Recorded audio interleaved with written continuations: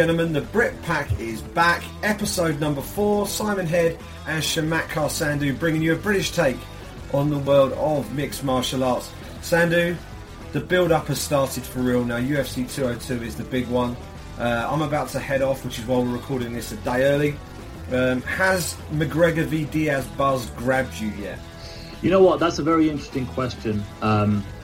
I think that's the question a lot of media members have been asking themselves. I've seen a few kind of generally ask their followers and fans out there. And for me, it hasn't yet. It's slowly building up, but it hasn't quite caught the imagination like it did the first time around. And I think there's a few reasons for that. I think with the UFC 196, it was an 11-day turnaround. It was out of the blue. They had to kind of do everything very, very quickly. It was raw. That press conference in that small gym in Stockton just kind of gave us all the sound bites you needed for that particular fight week.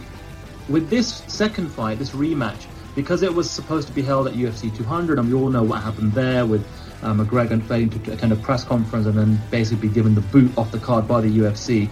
We've had a lot more time, and I think during that time we've seen some mutual respect shown between Diaz and McGregor, because I guess they both realise they are the perfect dance partner for each other, and they're going to make a lot of money in this second fight. And we heard McGregor in the last weekend's press conference call for the media essentially say that he's definitely open for a rematch, already alluding to a trilogy fight.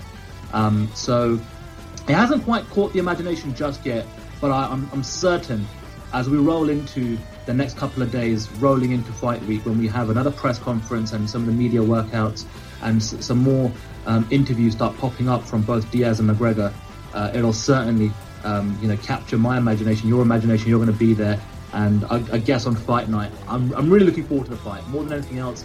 With the trash talk aside, with the hype and the promotion put to one side, I'm really looking forward to the fight because both guys do have a full camp. They know who they're fighting and they know who they're preparing for. And that's what's making this rematch most interesting for me. Yeah, I think it's going to be a bit of a slow burn. I think once the fight week stuff really kicks in, I think things will start to ramp up a little bit. I think McGregor also knows that more than maybe his previous fights, this fight is really going to carry the card. If you think the last couple of McGregor fights, they've been on real superstar stellar fight cards, and the fight card for this one is strong. But it isn't what you would call sort of A+ list, if that makes any sense. We haven't got multiple title fights on this card. This is really all about McGregor versus Diaz, and I think promotionally, a lot of it is going to sit with Conor McGregor. I know Nate isn't a great talker. He'll answer the questions he's asked, and he's going in there with a lot of confidence. He can sit back, safe in the knowledge that he's already won against this guy. But for McGregor, really, the onus on the promotion of the fight really sits with him, and I think we'll see him turn up the heat a little bit in the coming days. I think it's going to be an exciting fight week. Just if nothing else, just to see the dynamic here, because before obviously McGregor was coming in on fire, and now this time he's coming in off a loss to the guy who he's facing. So there's only so far you can really go with the trash talk and all this sort of stuff, and. He's pushing the boundaries a little bit. He's going in there and saying he's going to finish the guy he boxed his head off first time round. But, the unavoidable truth is he got rocked and then he got submitted. And that was against a guy who had an 8-day fight camp. So how's it going to go this time round? It's going to be fantastic atmosphere in the T-Mobile Arena. It's going to be fascinating to watch during the week. I can't wait to get over there and just... as much as anything, just observe the body language and the dynamic between the pair of them. I think it's going to be fantastic stuff. But obviously, it's impossible not to talk about the world of sport this past week and not mention the Olympic Games. And MMA has even crept into the Olympic headlines, Sandhu. Yes, absolutely. So I haven't had a chance to watch too much of the Olympics this time round. I've kind of just been following it on social media as best as I can, because I've just been busy. But yes, Kayla Harrison. So for those that perhaps don't know, Kayla Harrison is an American judoka who won a gold medal at the London Olympics 4 years ago, and she did it again. She done it again this past week. She got another Olympic gold medal in judo, And then in the post-fight kind of, well, I say post-fight because I'm used to saying post-fight all the time, but in the post-match or post-ceremony kind of press conference, she was asked about potentially transitioning over to MMA. And of course, for those of us that live in the world of MMA and in the MMA community, when you think of judo, you think about Ronda Rousey. You think about the fact that at the 2008 Beijing Olympics, she won a bronze medal, and then in the following years transitioned over into MMA and was able to use her judo skills, very effectively for a long period of time. And then it got her a long way. And I suppose, when the Olympics come around, I think everyone's kind of looking out for who perhaps can come out of the judo or the wrestling as a next potential crossover star into MMA. But here's a quote that I want to read you, Simon, that she gave to the media in Rio this week. She said, "After a judo match, you shake the person's hand and you give them a hug and you bow to them to show respect. In MMA, it's not like that. And I don't know if I'm made, I don't know if I'm cut out for the world, where you get fights based on how pretty you are and how much you talk and not necessarily what you're worth in the ring. So for me right now, it's just going to be focused on being a 2-time Olympic champion, enjoy the moment, live in the moment, and never say never. But right now, the answer is no to MMA." Now, having said that, she did go on to say in a following interview, "I'm going to have a talk with my coach and talk to my manager and see what offers are out there and see what I'm going to do. Who doesn't want to be rich and famous at some point in their life? I yearn for that, but I also see the platform. I see how many eyes watch MMA and how much reach I could have with something like that, so it's tempting." So that's very interesting, Simon. She's basically not closing the door completely on MMA, but she's raising a few good points with regards to who makes the most money, who's kind of quote-unquote a star. And I believe with MMA, we both know this, Simon, it's as much entertainment as it is a sport. But what have you made of her comments, and what do you think the chances are that perhaps in the future we can see a crossover into MMA? Well, I think it's certainly viable, and this is one of the things with MMA compared to some of these Olympic sports. You look at wrestling and judo as two prime examples of this. Once you've reached the Olympic standard and you've won your Olympic gold medal, or you've achieved an Olympic finishing position, where is there to go after that? There isn't a professional big time judo tour that's gonna keep you gainfully employed and in money for the next few years. So that's where MMA comes in, and it offers opportunities for the likes of Kayla Harrison, and obviously Ronda Rousey was the star that sort of broke those barriers down and opened things up in the UFC. And I do think the thing that she said about the bowing and the respect is a little bit off beam. I think, there are instances where fighters after fights are still not too friendly, and Ronda's one of those who you could maybe put in that bracket. But I think in the vast majority of cases, when you see a fight, you get all the build-up and all the trash talk, and sometimes you get a bit of pushing and shoving at a weigh-in. But normally when the fights are done and dusted, they'll shake hands, they'll embrace in the octagon, and generally things are pretty respectful afterwards. So I thought that was a little bit unfair. The thing about getting fights based on how pretty you are, that's a tricky one. I certainly think that if you happen to be photogenic, that certainly increases your marketability, and brands will want to align themselves with you if you're successful and photogenic. And that's probably why we keep this as an audio podcast, right, Si? Absolutely, mate. I'm made for radio. I am going to be doing some video next week, but largely I'm going to be behind that camera. That is firmly where I belong, my friend. But yeah, I think with something like, I think maybe Kayla Harrison's comments are a little bit harsh towards MMA. I think there are a couple of valid points in there. Sort of if you sort of peel the layers off it, being able to promote yourself and be a little bit out there and a bit more loud than perhaps you would normally be certainly helps. You look at, as you say, who's at the top of the sport and who's doing well. Invariably, it's the guys and girls who are making the most noise. The squeaky wheel gets the grease, as the phrase goes. But I think just walking into the UFC as an Olympic gold medalist is more than enough clout to get eyeballs onto your fights. So I wouldn't be at all surprised if Kayla Harrison receives some invitations to come and at least check out an event at first, and then maybe have a chat. Whether it's the UFC, I can certainly imagine Bellator being interested, it'd be interesting to see what happens from here. For me, I think it would be great to have another Olympic gold medalist in the UFC. Obviously, we've got Henry Cejudo, who claimed freestyle wrestling gold a few Olympic Games back, and now he's worked his way up to become a world title challenger at flyweight. Let's get more in. If we can get more Olympic level athletes in there, all that does is it helps enhance the credibility of the sport in the eyes of people who aren't that familiar with it. So I'd love to see Kayla Harrison in the UFC or in Bellator, just competing at the elite level in mixed martial arts. It's going to take time because she's great at one discipline. She's going to have to build up the other ones.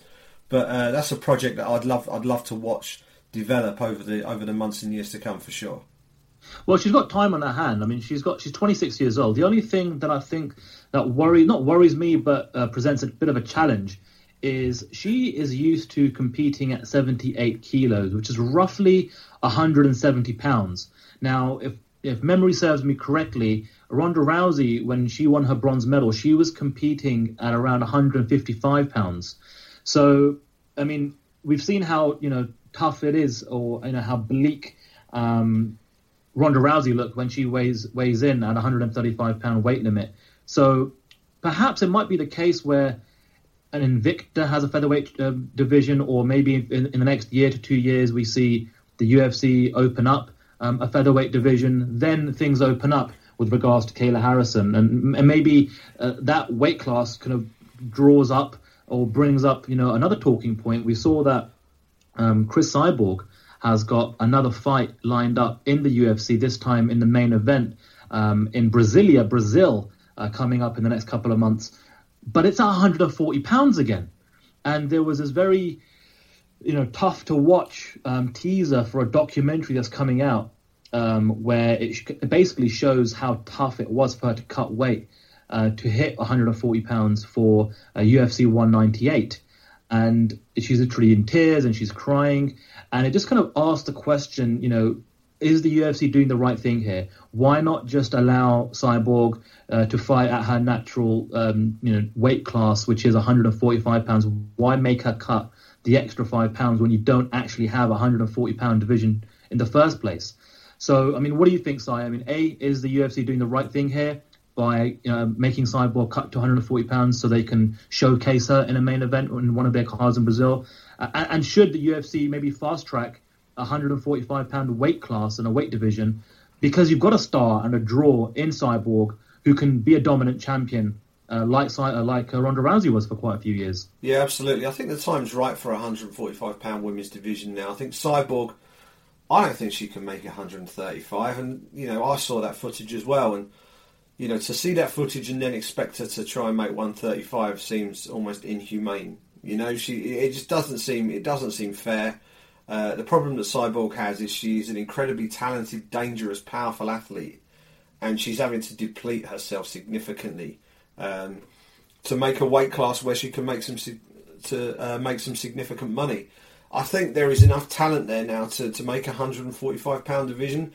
If you look at what's happened with Holly Holm of late, she's obviously lost back-to-back fights. She, I think, would be more comfortable at 145 pounds. I think Misha Tate could move up. I think I think Misha could even move down if there was a 125 pound division. But she'd move up and down to take a challenge. I think Ronda Rousey, if and when she comes back, it gives her more options as well. So I think there is the possibility there for the UFC, even if they don't create a full division. Hold some fights at 145 pounds. The fighting talent is out there now, and I think the Holly Holm Cyborg fight is now ready to be made. I think that's the natural next fight for Cyborg, assuming she gets through this main event in Brasilia intact, and I've got no reason to expect her not to. So I think the time's right for it, and especially when we've got a real focus on the dangers of weight cutting, and with the new weigh-in procedures and all the rest of it. It's kind of hypocritical that we're looking at this and thinking, yeah, this is great, But then on the same, in almost another breath, other people are saying, right, Cyborg needs to make 135. She can't make 135. Anyone with a hole in their head can see that. So, it just seems inhumane to ask her to do that. And you'd like to think that the time is now for the UFC to pull the trigger on that featherweight division and get it started. We've got strength in depth at 135. We've got a strong division at 115. Why not open it up a bit more and let's have a 145 pound division and really build another star or two in the UFC's women's divisions? It seems like a no-brainer to me. Yeah, absolutely, I agree. But moving on, I mean, the majority of the show, when we talked about it off air, was to talk about UFC 202. That's the big event. It's probably the event of the year. And like you said, things have started to ramp up now. And Conor McGregor held a in-person media conference, I suppose, or press conference of his own to the media that attended in Las Vegas. And he didn't disappoint with his quote, Simon. He got in his jabs at the WWE once again. He brought up Mayweather, and he also compared Nate Diaz's performance to one Homer Simpson of The Simpsons. Unbelievable. Yeah, I mean, it was absolutely... I mean, I'll read the quote on Homer Simpson because that just blew up all over social media. He said, "Diaz is a welterweight now. He's about 200 pounds. I couldn't have made it at any. I couldn't have made it at any weight other than the weight I lost at. I was controlling the contest. I was slapping the head off him. I wanted to keep it as it is. I wanted no changes, and I got it. I have reasons why I performed the way, but tune in August 20th, and you'll see the real me." He was like Homer Simpson in that fight. He just kept taking shots, and I couldn't hit him anymore.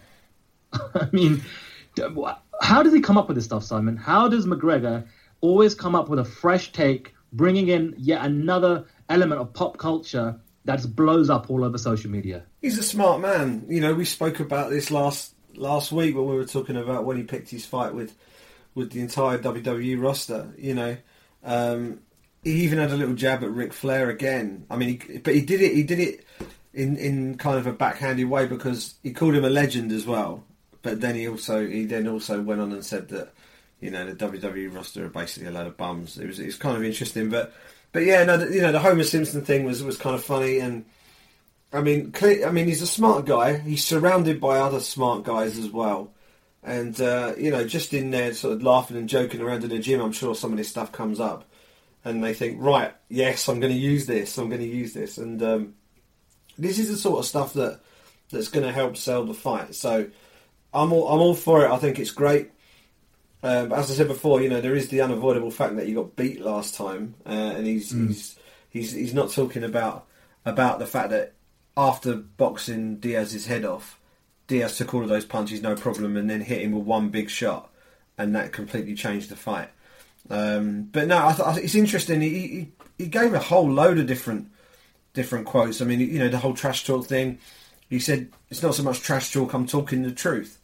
And again, he referred to Diaz as a heavy bag with eyeballs, which it sounds derogatory, but I'd take that as a big compliment because what that says is this is a guy who can take a lot of punishment. And the big difference with McGregor in this fight, I think, is going to be the fact that he's prepared to go to the full five at 170, and that's probably the biggest. That's probably going to be the biggest difference with him is that he had a full fight camp last time, but he was training for a 155 pound fight. And then he ended up agreeing to fight at a higher weight. This time he's prepared for a 170 pound fight the whole way through. So I think he's going to be in better nick for this fight. But promotionally and getting his word, getting the word out there and getting his name out there and making headlines, there isn't anybody better anywhere in sport than Conor McGregor. Nobody does it better than him. There's nobody in boxing who does it better than him. Floyd Mayweather does not create headlines like this. Conor McGregor, when he says stuff, people listen because it's either controversial or it's funny or it references something that's relevant to the zeitgeist at that point in time. Whatever it is, McGregor's got his finger on the pulse, and all it does is it helps the bottom line. And at the end of the day, it's all about winning fights, owning belts, and collecting checks for Conor McGregor. And he's going to collect a big one at UFC 202. Whether he wins or not remains to be seen, but he's certainly going to earn a few quid, that's for sure. Absolutely. And I don't think anyone's taking that away with regards to how amazing he is on the mic, promotionally, on social media. And of course, we all know he's going to make a truckload full of money from this event, like he always does. But I think what we've got now with McGregor is we're going to find out how he handles a defeat in regards to how he handles coming back from that defeat. He's the one with the pressure on his shoulders. Diaz has beaten him already. McGregor is the one that needs to come out here, put on a performance, and back up everything he's been saying and everything he's been talking about for the last couple of months. All the excuses in regards to why he lost at the first time round. He's got a lot of pressure on his shoulders, and there's a lot riding not just on McGregor, but the UFC and the future, and also his legacy as well moving forward. I mean, he started the year by saying in that Rafael dos Anjos 196 press conference that every year is his year, and no one can take away 2015. That was Conor McGregor's year, and in many respects, maybe every year is his year with regards to how much money he earns and how big his star actually gets year upon year with some of the celebrities he's rubbing shoulders with. But with regards to in-octagon performances, if he loses to Nate Diaz a second time in 2016, this will not be Conor McGregor's year. If anything, it'll be Nate Diaz's year. So I think maybe holding this press conference on Friday and some of the other interview opportunities that will be presented to him throughout fight week might just help him kind of get along. I'm really interested to find out what his psyche is. John Kavanagh has come out as well in an interview, his head coach at SBG Island, saying, there's a lot of pressure riding on him, to make sure that he gets the tactics and strategy and gets McGregor prepared as best as possible, because there's a lot riding on his own reputation. So going back to what we were saying earlier on, I think with this particular fight, the buzz, the promotion, the hype isn't really getting me too much, but I don't think it needs to. I'm really curious and interested to find out what McGregor we see on fight night, how he performs against Diaz, what Diaz we get on fight night with a full camp, and the result will be something that will be a major talking point, whichever way it goes in the weeks and months in the aftermath. Absolutely. I think the fascinating thing about this whole fight is this is almost a crossroads fight for Conor McGregor. I mean, let's make no mistake here. McGregor is going to earn money after this fight, irrespective of the result. I don't think there's any doubt about that. He's not finished in any way, shape or form if he gets beat again. But his legitimacy as an elite level superstar in terms of fighting level will be tested hugely this weekend. We know he's a superstar in terms of drawing power and in terms of eyeballs and in terms of pay-per-view numbers. But when it comes to cutting the mustard against the very best in the world, is he up there with the very best of them in the UFC? Is he a genuine pound-for-pound star? We know he's great at 145 pounds. We know this. There's no argument there. I know people, including me, want him to go back down there and defend that belt. And he hasn't done that yet. But right now, he wants to prove himself as being more than just a one-weight champion. He wants to prove himself as a pound-for-pound star. And in order to do that, he's got to get past Nate Diaz, because if he can't beat Nate Diaz, the chances are the chance to fight for the UFC lightweight title, which was the original plan all along, that looks a little bit further away, and he might have to work his way in to a title shot at 155 rather than jumping straight in and jumping the queue in what is the most talent-rich division in the UFC. So really, this is a big fight for McGregor. If he wins that, it's basically his passport to the top of the UFC lightweight division. He can go straight in there and take on Eddie Alvarez, and potentially become a two-weight world champion. If he loses to Nate Diaz, he really has two options. One is to go back down to 145 and defend his title against a very fired-up Jose Aldo, who will not be hurling himself at McGregor with reckless abandon like he did the first time round. Or he abandons that division, basically relinquishes his title at 145 and jumps into the mix, but not at the top, jumps into the mix at 155, takes on a top contender in order to earn a shot at Eddie Alvarez. Because you can't go in and challenge for the lightweight world title after two back-to-back losses with a guy who's ranked in that division. It just doesn't make sense. And I know a lot of these things haven't made sense in the last few months, but that really doesn't make sense. And I wrote about this the other day. And money fights are all well and good, but the championships are really what need to count in this business. And right now, they've basically humored McGregor here. They've given him the opportunity to have this fight again. He took the Diaz fight at short notice to save the show, as he's done before, and he lost. So what they've done is they've given him the courtesy of giving him a rematch. They've also done him the favour, if that's the right terminology, of giving him the fight at the weight class that he's asked it for, which is a straight rematch at exactly the same weight class as before. Now, once he's got this fight out of the way, we need to get back to family business again. We need to get back to what really should matter in this sport, and that's the World Championship belt. So I think it should be about enjoying this fight, getting the most out of it. But after that, then we got to get back to the real stuff, which is who's the best fighter on the planet in each weight class. McGregor needs to pick his weight class or weight classes and go for it. And if he loses against Diaz, that doesn't change. It just means the path is going to be a little bit different. But I think this is a crossroads fight for him for sure. Well, I think it's quite interesting. I mean, money weight class or the money weight division, who is most deserving of a title shot? Who has earned a title shot? These are the things that have been a very hot topic in the MMA news cycle over the last couple of weeks. And rightly so. I mean, we've got Dan Henderson, who's about to fight Michael Bisping in Manchester for the UFC middleweight champion, who's not even ranked in the top 10. We've got Tyron Woodley, who just became the welterweight champion, refusing, essentially, to fight Stephen Wonderboy Thompson in favour of hopefully trying to get a fight with a retired GSP who is now back in the USADA testing pool, which is very interesting. Or perhaps Nick Diaz, who last won a fight against BJ Penn, I think 4 or 5 years ago. Yeah. And then we've got Eddie Alvarez, who this week in an interview said he wants to join the circus because he wants that circus money, referring to the likes of McGregor and him being able to pick and choose his opponents and weight classes and so forth. So that's been a major talking point in regards to, does the UFC championship belt mean anything anymore? How champions are kind of essentially picking and choosing their fights. And you can't blame them. I don't blame the fighters for trying to do and say what they have to try and make the most money they possibly can. I don't at all whatsoever. But what I thought was a very interesting quote, bringing this back to McGregor, from Dana White this week. Dana White, in an interview with UFC.com, essentially said that he expects McGregor to go back to 145 pounds after UFC 202.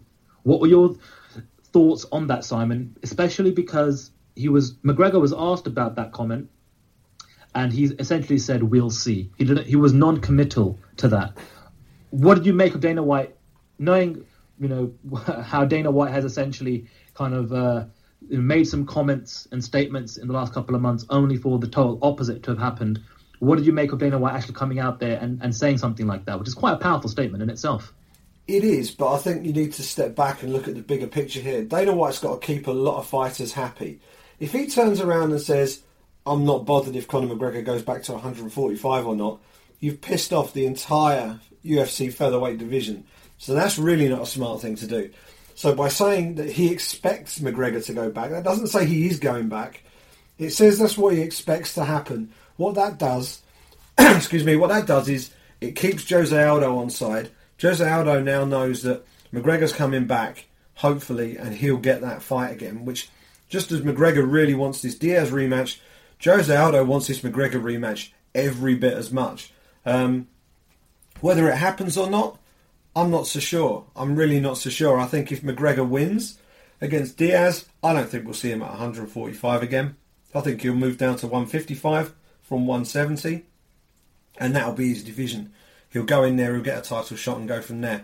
But I think what Dana's doing is basically just keeping the ball rolling without actually saying anything. I think without being derogatory, it's a nothing statement. There's no substance to that statement. It doesn't say something will happen. It doesn't say something won't happen. He says, "I expect it to happen." That doesn't actually mean anything at this stage, because especially when McGregor instantly followed up with "we'll see." He didn't That doesn't scream, yes, I'm going to do that. He's waiting to see what happens in this Diaz fight, as I'm sure Dana White is as well. I think we're all big boys here. We're all grown-ups. We all understand what's going on. This fight will determine what happens with Conor McGregor. And if he wins, I firmly believe that he will fight Eddie Alvarez for the world lightweight title next, and he will vacate the featherweight championship in the process. Because I think that's the logical thing to happen. If he loses to Diaz, I think he probably will have to move down to 145. But we'll see. I don't think it's a massive statement. I know a lot of people have flagged it up as being a big one. I honestly, I don't think it's. I think it's literally Dana keeping things rolling along without making any commitments to anything. Because at this point, it would be unwise to. So that's basically how I see it, anyway. Well, there's one thing I wanted to bring up with you, Simon. It's something you mentioned earlier on in the show, and that was the atmosphere that you're expecting from the T-Mobile Arena in Las Vegas on Saturday night. Ticket sales haven't been going so well, or tickets haven't been shifting as fast as they have for previous Conor McGregor fights in Las Vegas. It's been reported by various members of the media. There's been screenshots of tickets available on Ticketmaster. There's also been the prices have dropped for tickets. What's your theory on that? I mean, I've got a theory, and maybe the UFC have gone back to that McGregor with his Irish hardcore fan following a little bit too much, you know. With someone like, you know, Bisping, or maybe with Ricky Hatton when he was boxing, every once in a while you bring him back to the UK to galvanise that passionate hardcore national following and fan base before you kind of want them to all make the trip and travel over to the States for the fight. But even speaking to some of our Irish media colleagues, you know, the likes of Pete C. Carroll, Niall McGrath over there at Severe MMA, they said the same thing. They don't really have too many friends and family and people that they know in their kind of MMA circle that are making the trip out for this one. So, A, why do you think that is, Simon? And B, do you think perhaps the UFC maybe thought that the Irish would come once again in the space of, a year to 18 months? And it's not cheap for the Irish to make the trip over to Vegas multiple times a year. And we saw for some fans, it was once in a lifetime just to attend 189 or 194 or 196. So what's your theory behind ticket sales? And hand on your heart, what kind of atmosphere do you think you're going to get on Saturday night if the Irish aren't there in their troves as they have been in the past? I think there's a lot of reasons why perhaps ticket sales have been slow. Let's take a look back at McGregor's last three events. UFC 189, he beat Chad Mendes. That was International Fight Week. That was McGregor's first fight for a world title. So it was a huge week-long jamboree of fighting goodness anyway. And then all the Irish piled over to watch McGregor fight for the world title for the very first time. Next fight, UFC 194. That was December.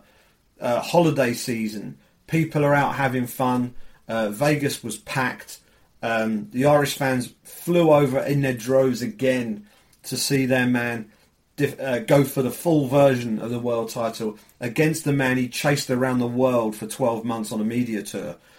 So there was an awful lot behind that. The third fight was early this year against Nate Diaz, but originally it was going to be for another world championship and to make history as one of the rare two-weight world champions in UFC history. So people, when they bought their tickets and bought their flights and booked their hotels, that's what they were booking for. They were booking for McGregor versus RDA and a chance to become a two-weight world champion. That was a champion versus champion fight. That was also a fight card with two world championship fights on it. So that added extra oomph to the event in terms of the ticking buying public over in Vegas. So those three events, they're all blockbuster superstar events held at really prime times of the year. This one is kind of late summer. People are mostly will have been away on holiday or are in the process of being away on holiday at the minute. And things are going to, the school year is going to kick off and all that sort of stuff. The fight isn't a world championship fight.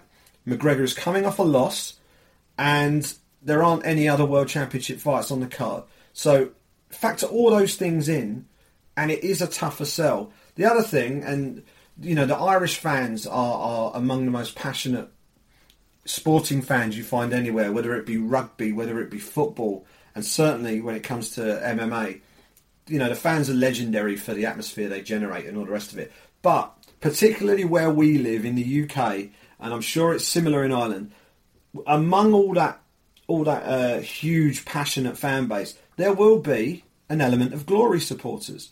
People who will jump on the bandwagon all the while someone's winning, and then when they lose interest.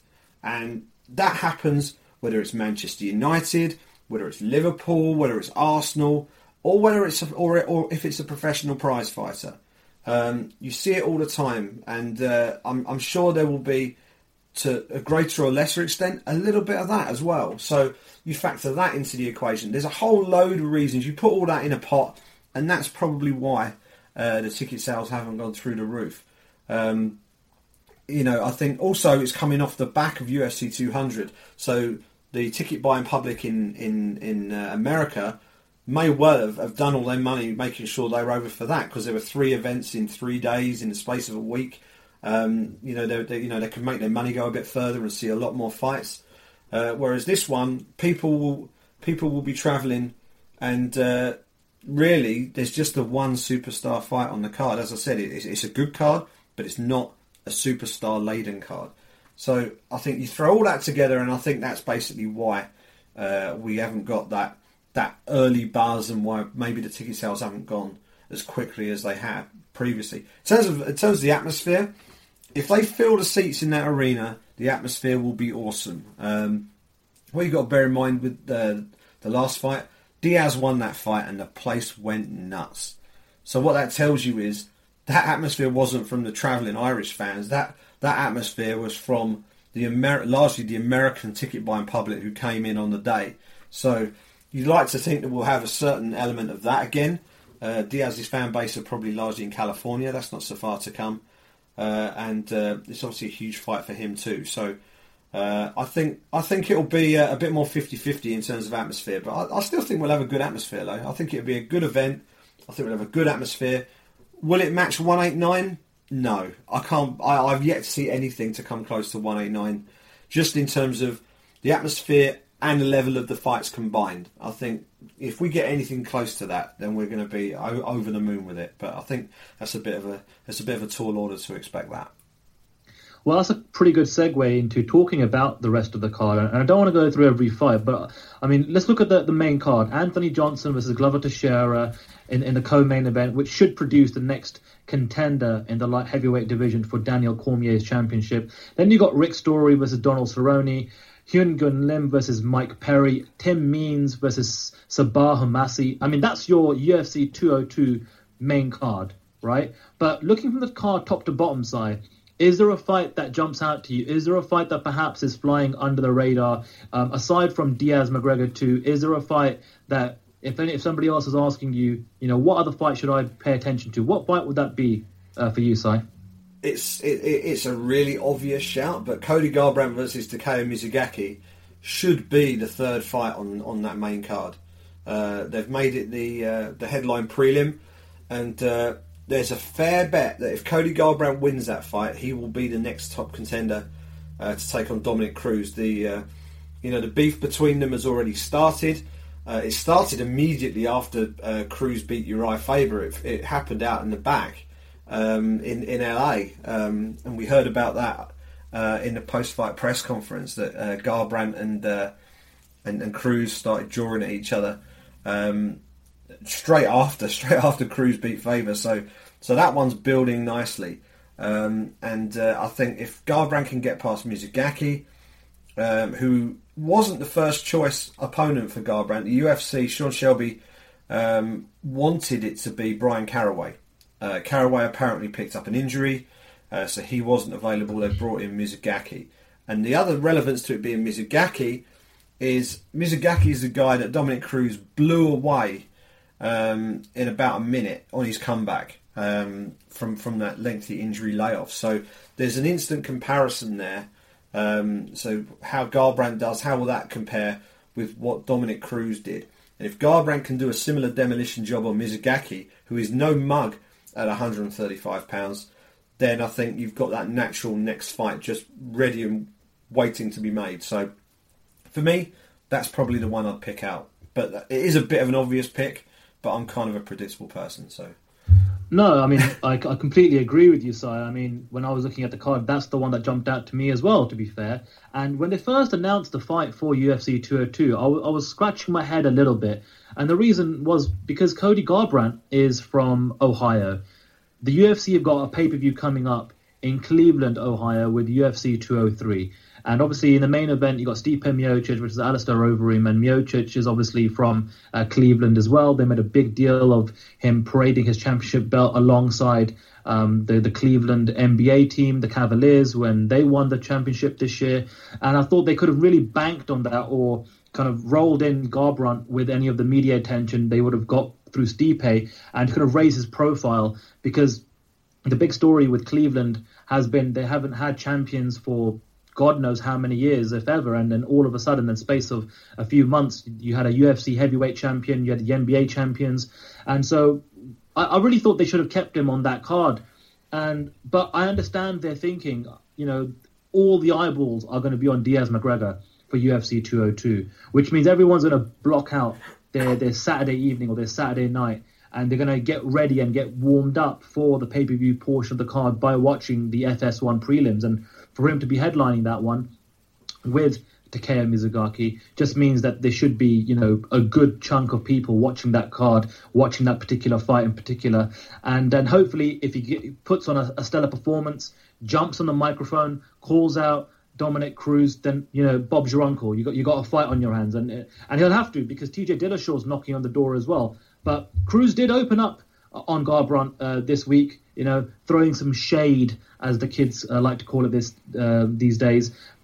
He gave an interview and essentially said, I like Garbrandt because, one, he's team alpha fail, and two, he runs his mouth. He's an emotional guy. He's got a goofy part in his hair and ton of tattoos, so he thinks he's tough. I mean, Cruz is one of the best trash talkers in the game at the moment.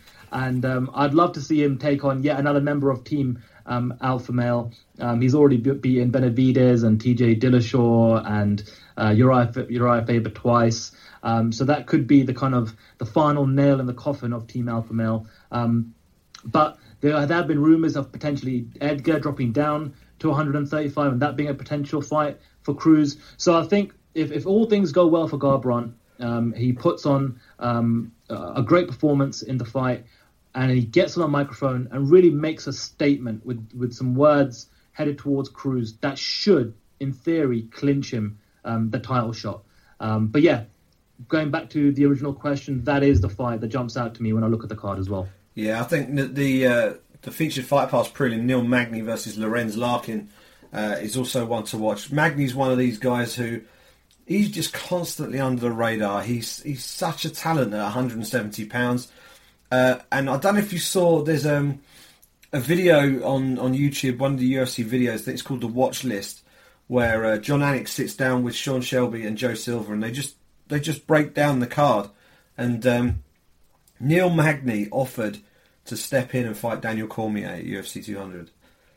He actually made the call and said, I'll do it.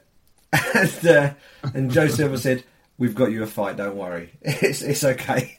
But Joe Silva admitted, he said, I know we're supposed to be impartial, but I love Neil Magny. And I think anyone who's a hardcore fan of the sport, I think they know where Joe Silva's coming from there. This is a guy who, he was ridiculously active last year. He wants to repeat the trick this year. And it's getting to the stage where if he keeps going the way he's going, he's going to find himself in contention by default, because he just keeps fighting and he keeps beating good guys. And Lorenz Larkin's another one of these guys who, if he beats Magny, then that pushes him way up the division. It's a dangerous fight for Magny because Larkin's a good striker. But I think it's a great opportunity for Magny to really showcase his all-around MMA game against Larkin. And if he gets another impressive win, it's just another notch and another leg on that ladder. And I think, Magny's one of those guys who, he's never going to be an absolute superstar. He's not ever going to be a Conor McGregor. But the people in the sport, if you talk about people who've got huge respect from within the sport, and you mentioned Neil Magny's name, I think everyone will nod their head because they all know. So I'm really looking forward to watching him fight. On the on the topic of McGregor and Diaz, is an interesting little preview or a little hors d'oeuvre, if you like, on the prelims as well. Artem Lubov from Team SBG, training partner of Conor McGregor, taking on Chris Avila from the Scrap Pack, from Nate Diaz's team out in Stockton. So we've got a little appetizer, Team SBG versus the Scrap Pack early on in that fight card. So that's going to be interesting to watch as well. But as I say, I think there's going to be some fun fights on this card. We haven't even mentioned Donald Cerrone, which is ridiculous. So yes, we've got some good stuff on this card. But I think you talk about flying under the radar. Pretty much everything below the co-main is flying under the radar because all the talk is about McGregor. And once people start to look at the co-main, Anthony Johnson Teixeira is a number one contender fight. People will get excited about that. But the rest of the fight card pretty much is flying under the radar, and I think there's an opportunity there for some guys to really make a statement and stand out on a fight card that hopefully, even though ticket sales we've heard aren't maybe as stellar as they might be, you can bet this is going to do some serious numbers on pay-per-view and on TV. So, there's a chance there for people to really, really stand up and be counted and further their own career with an awful lot of eyeballs watching. So I'm looking forward to it. Absolutely, and you're going to be heading out there to Las Vegas, covering UFC 202 for The Sun. I'm going to be at home in London. I'm actually on annual leave all of next week. Me and my wife, we've got my brother-in-law, her younger brother in town, so there's a few bits and pieces of sightseeing planned for him. But I'll be keeping an eye on social media, and I'll be doing my thing on Twitter as I always do. But the one thing I wanted to kind of get into very, very quickly before you let us know, Simon, what kind of coverage people can expect from you in Las Vegas is I wanted to go back to Salt Lake City, the event the UFC held last weekend, which was the first event of a new deal with BT Sport for those of us in the UK. And one of the new features of this new deal that we spoke about a few shows ago was the idea of being able to watch all of the prelims on UFC Fight Pass. So you've got an option there. After the exclusive Fight Pass prelims, now viewers in the UK, if you have a Fight Pass subscription to supplement your BT Sport subscription as well, you can stick to Fight Pass if you like and watch the remainder of the undercard. Or if you like, you can just switch over to BT Sport. Now, I've always really enjoyed fighter walk-ins. And one of the things that was always a bit of a bug for me watching the BT Sport broadcast was the fact that when fighters would walk out, they would cut to commercial break. And on Fight Pass, you're getting the clean stream without any advertisements and things of that nature. And for me, it's a small thing, but watching a fighter walk out, having that music accompany the fighter as that fighter walks out, that tells me something. That gives me a bit of a read. It lets me know, what kind of state they're in. It kind of just gives them that last little bit of information before they head into the octagon. And also, it helps just, add some color to their personality. With everyone essentially wearing the Reebok uniform or the Reebok kit, it's hard for them to use anything to make them stand out to the crowd and to the viewing public. And sometimes something as simple as your walkout song can do something for you. So for me, I actually stuck to the Fight Pass stream last weekend. I wanted to find out, Simon, what did you do? Did you flick over to BT Sport? Did you stick to UFC Fight Pass? And what you thought about the first event of a brand new deal with BT Sport for those of us in the UK? What I did, I stayed on Fight Pass. But what I did do, as the prelims were going on, I powered up the BT Sport app on my iPhone and watched them side by side just to see the difference in what happened when BT went to a commercial break. And we did have a situation where BT were cut into commercials, and on Fight Pass we were still getting live footage. There were occasions where on Fight Pass we were getting the old hold music that we're familiar with seeing before live streams on YouTube. Yep. But that was only when the world feed was cutting for worldwide commercial breaks. So the option is obviously there for broadcasters to drop their own ads on, whenever they see fit. And the walkouts are an obvious place for them to do it because they're not missing any actual live sporting action. And they also know that they know how long the walkouts will take, give or take a few seconds. So it is an opportune place to put an ad break. But for the likes of us watching it, we want to see the walkouts. As you say, it gives added information. Also, in this particular occasion, it was John Anik and Brian Stan. They were giving us valuable info about these fighters as they were walking in. They were giving us more reasons to watch, more things to look out for, and giving us the benefit of their research. Going into the fights, which the fans want to know. They don't want to see red corner v blue corner or person A v person B. If you give people a reason to root for somebody, immediately they're gonna take a greater interest in the fight. So even if it's the fact that someone comes into a ridiculous walkout song and you think that they're absolutely crazy, or they happen to walk out to your favourite song, you're immediately going to side with that person because it's just a natural human reaction to do that. But if all you see is two people staring opposite each other from across the cage, you lose a little bit of that. The opportunity to help build those names and those people and to get to know a bit more about them is lost. So all you really see of them is them fighting. Whereas the sport, and this is one of the key things about growing the sport over here in the UK, is to let people know there's a lot more to it than just two people getting in there and fighting. It's the journey that they take to get there. It's the fact that in an awful lot of cases, these are college-educated athletes or people that have come from an elite combat sports background, or even from other sporting realms, and have found their way into MMA. And learning these stories, even if it's in a 45-second walkout, can make all the difference to helping enhance your experience of watching a fight. It might help you come back, and when you see a name on a fight card next time, and you think, that's the guy who used to play in the NFL, or that's the guy who walks out to the Karate Kid music, or that's the guy who does this, or So when you start to learn about these guys, it gives you reason to not just watch now, but watch the next time. And I think that's another reason why the walkouts are important, and they look cool. At the end of the day, they look cool. So yeah. So that's that. Given the choice, I'll take the Fight Pass feed all day long and switch over to BT for the main card.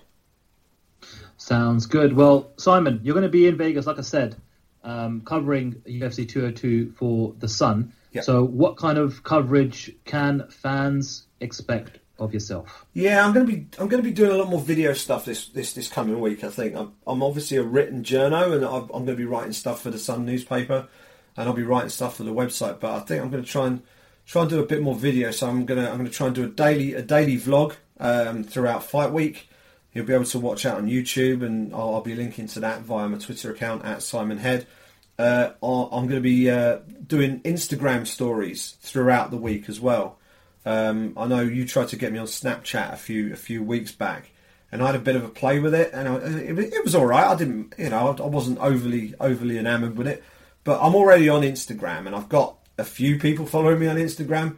And Instagram have shamelessly just stolen Snapchat's stories feature. Like it's not even subtle. They've basically nicked it. And yeah, they have. They've integrated it into Instagram really nicely. And I had a little play with it the other day when I was watching Gillingham play, and just shot a few bits and pieces just to have a play around and see how easy it is. It's dead easy. So I'm going to be doing stuff on that, so please do follow me on Instagram. I'm Simon Head Sport on Instagram, so that stuff will be. I think the way it works, they expire after 24 hours. Each clip expires after 24 hours. So that's right, yeah. So that stuff I'll be doing that in bits throughout the day, just giving you a bit of behind the scenes stuff, show you a bit of what it's like to be a journo covering this sort of stuff. So that should be good fun. I'm also going to be... so we've got video blogs, Instagram stories, and various other bits and pieces. Facebook Live. We'll be doing some Facebook Live stuff as often as possible through the week. That'll be on the Sun's UFC Facebook page, which is facebook.com/UFC Sunsport. So please do find that page, like that. And again, I'll do my best to try and plug those as I do them during the week. But it's going to be nice and busy. It's going to be good fun. Hopefully it won't be quite as chaotic as International Fight Week, because I had planned to do things like these video blogs last time, and it just got so nuts that while I could shoot the stuff, there just wasn't any time to turn it around. Hopefully this time, with there only being the one event this week, there'll be a bit more breathing room and I can get some of this stuff done. But trying a few different bits and pieces, and I'm really looking forward to it. It's going to be, hopefully it'll be good fun. Hopefully you guys out there will enjoy some of the stuff I put out there. But follow me on Twitter @SimonHead, and I'll be shamelessly plugging everything I do anyway. Sounds good. Well, let's do our usual quick fire Twitter questions. Thank you everyone for tweeting in. It was we're recording this on a Sunday morning, not usual like on a Monday night like we normally do, but appreciate those that were up early on a Sunday morning to get some questions in. So quick fire, Simon, as always. And the first one is from Chippo, who says, "What's your predictions for Larkin versus Magny?" I can't call that fight. It's a very good fight. I'm picking Neil Magny. I just think his form has been phenomenal. Aside from a loss to Damian Maia, he's won 10 of his last 11 UFC fights, which is just ridiculous. Anybody else with that kind of form would have probably got a title shot by now. Yep. And I think Neil Magny, I think if he can maybe just turn up his personality a notch or a few levels, he kind of reminds me of Stephen Wonderboy Thompson a little bit with regards to just how nice he is in every interview, and everything you see and read and watch of him. He's just Mr. Nice Guy, and sometimes the nice guy does finish last. But I hope that if Neil Magny can carry on with his current form, he can get the respect and quote unquote earn his way to a title shot like Wonderboy could potentially do for himself as well. But with regards to the fight, I'm picking Neil Magny.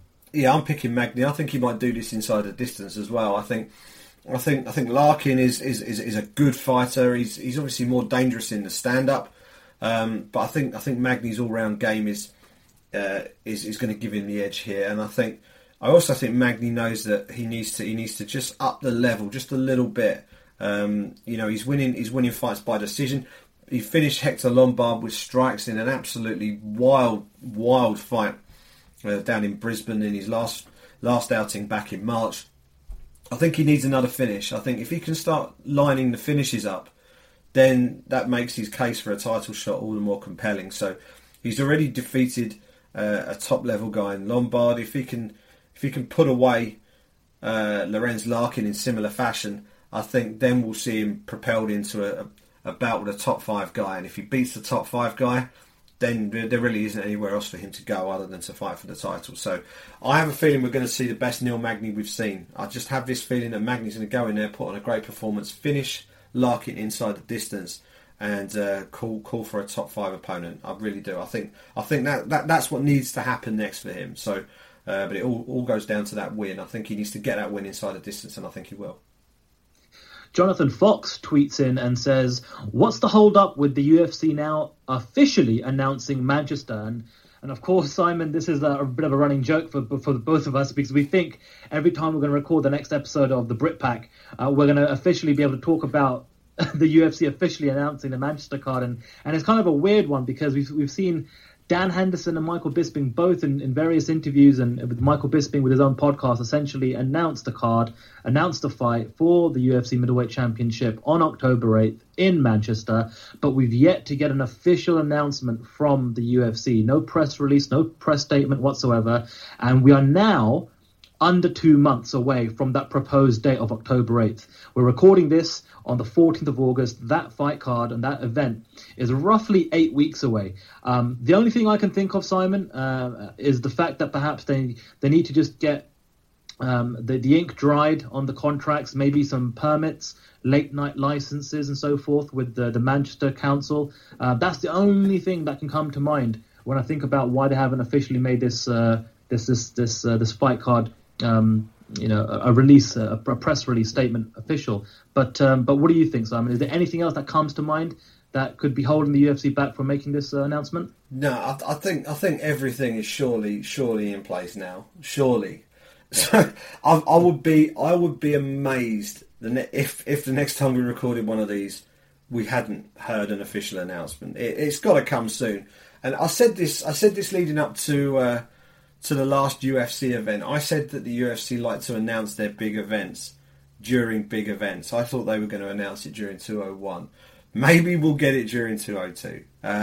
Because it has to happen soon. It has to happen soon. So maybe there were a few little, I's to dot, T's to cross, and all the rest of it. But you've got to think they're close now. So fingers crossed. The next time you and I get around a microphone and start yakking about MMA, we'll be doing it in the knowledge that this event is signed, sealed, and locked in for October the 8th in Manchester. I certainly hope so, because I'm already beginning. Well, I haven't booked anything in terms of accommodation or travel yet. I didn't want to preempt it, and then for the UFC to pull a switcheroo on me and leave me out of pocket. So I'm waiting for the official confirmation. As soon as I get it, I'm getting straight on there and getting myself booked up. But surely we're going to have an announcement soon. Fingers crossed. Next time we speak, here's my not very bold prediction. Next time we speak, we'll know.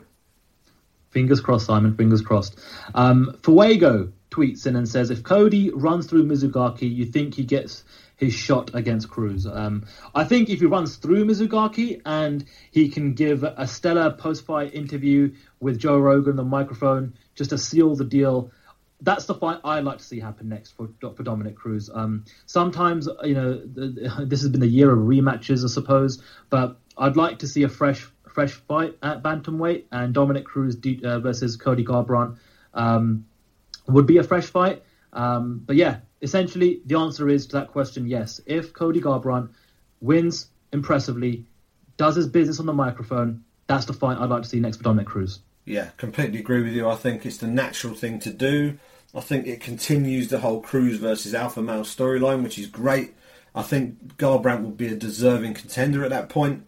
And I think we may also get another contender ready to line up and join that mix soon as well. Obviously, TJ is going to get himself back in the mix. John Lineker is due to fight John Dodson at 135 pounds. Whoever wins that fight could well be finding themselves in the mix soon as well. But I think in terms of who's next, I think if Cody gets the job done in impressive fashion next weekend, he's got to be the guy. Get him in there next. Right. We have the next question coming in from Sean Condren, who says, are there truth in the rumours that Dan Hardy is up for a fight? Now, I actually had the opportunity to interview Dan Hardy just a few weeks ago and wanted to catch up on his health and if he is going to make a return to the UFC and to the Octagon. It doesn't seem likely. If the way I read my conversation with Dan, he's got another series of tests coming up with docs here in the UK, kind of cross-referencing some of the results he's had in Las Vegas. But essentially, we're coming up to almost 4 years since he last competed in the Octagon.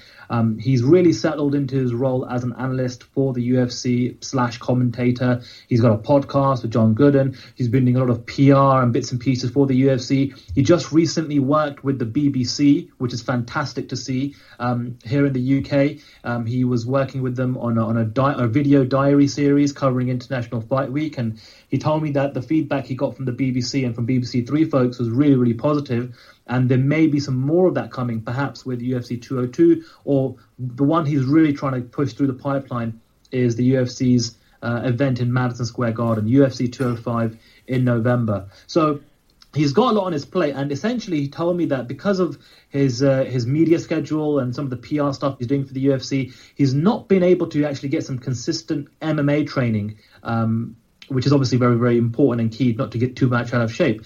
He's able to kind of get his traditional and usual strength and conditioning training done in a gym hotel or a hotel gym, but that's essentially as far as he's able to take his training at the moment.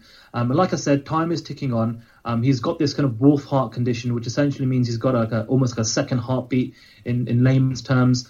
But if I'm a betting man, I don't think we're going to see Dan Hardy compete for the UFC in the Octagon again, but I would love to see him get an even more prominent role, whether that's with the UFC or whether that's with a mainstream media outlet like the BBC. Yeah, I couldn't agree more in terms of the media stuff. I think it's a travesty that he's not been used more than he has so far. Fingers crossed we'll see that improve. Obviously we touched on that in last week's show as well. In terms of him fighting again, one thing that you just with you talking there, it just sort of led me back to something that he'd said. I believe one of the things that caused the issue, obviously he's got this thing called Wolff-Parkinson-White syndrome. It's effectively like having an extra heartbeat. If you look at a cardiogram you've got two spikes, one immediately after the other one. Well, he's got a tiny little one. I think it's just before the first one. So it's a tiny little one, and they say in most cases it's not going to cause you any problem, but there is the potential that it might. And I believe one of the frustrations for Dan is that talking to experts on this side of the pond, they're a bit more comfortable with the idea of him competing. This is my understanding. If I've remembered this wrong, then I apologise to Dan, but I'm pretty sure this is how it went. In the UK, they were a bit more open to the possibility of him competing, whereas in America, they were very much looking to push him down the surgery route. And I think Dan was a bit sceptical of the American health system being, as it is, a very commercial industry. Everything's down to, you have to have health insurance, or you pay for treatment, or the rest of it. Whereas over here in the UK, we've got the National Health Service, which is a free basic right for everybody over here who pays taxes. So what it means is there's no financial benefit to the industry for them to push Hardy into surgery. So I think there's a little bit of cynicism on Dan's part on that. So if there's a fight in the UK, however, it may be that the doctors who clear him or otherwise for a fight would be UK based, which might potentially crack that door open just a little bit for a Dan Hardy comeback. As you say, he's a very busy man these days. So, and given the length of layoff, you'd think he'd want a full run up if he was going to make a comeback. So you never know. I mean, maybe London next year, maybe sort of February, March time, which is typically when we have a London show. Who knows? Maybe if the UFC are a little more relaxed about it and are happy to follow the medical opinion of the UK's leading doctors, then maybe they might do it. Maybe they might do it if the fight's on UK soil. But I think I tend to agree with you. I don't think we'll see him in the Octagon again. But if he does, maybe that's the little loophole that might get him back in there for one more. But I'd love to see him fight. But then on the other hand, I would almost be happy for him to retire and just knowing that he's okay. Last thing we want is someone to come back and then have something happen. So over and above anything else, we just want Dan to be happy and healthy. So. But fingers crossed, we see a lot more of him on TV, whether he's competing or analysing. We certainly need to see more of him, that's for sure. Yeah, he's definitely not ruling it out. And I've got a piece on Dan Hardy, on Flow Combat, where he essentially talks about his role with the BBC and how time-consuming that's been. He even talks about, missing Lorenzo Fertitta and how, what a good relationship he had with him.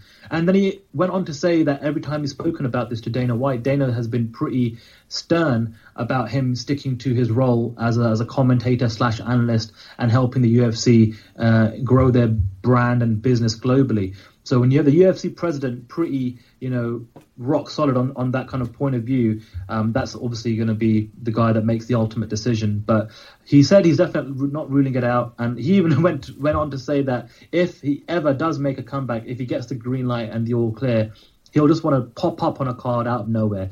No big fancy press release, no exclusive news being broken anywhere. Just out of the blue, Dan Hardy's fighting on the undercard or on the main card of X fight event at X month or whatever, and he want to do it so under the radar that it just catches everybody off guard. But I agree with you, like you said. First and foremost, want him to be healthy, happy. We don't want anything unfortunate to happen in the Octagon and then look back and regret. But he is doing some stellar stuff. I think his breakdown show with John Gooden is one of the best, if not the best. And I think he's definitely being underutilized. I think the BT Sport could use him a lot more. I think, we'll see how things develop with his relationship and partnership with BBC. That's something to keep an eye on as the BBC start to take more interest in the sport as well. So the final question comes in from our good friend in the Netherlands, Giovanni Tin from the media there. And he says, because Nate Diaz is looking for money fights, will a potential loss be a blessing in disguise for him? And I saw some of our media colleagues over on MMA Fighting almost, in a funny way discuss this on the MMA Beat this week. And it's to say, essentially, if McGregor beats Diaz, does Diaz maybe put the foot off the gas a little bit in the fight and almost throw the fight.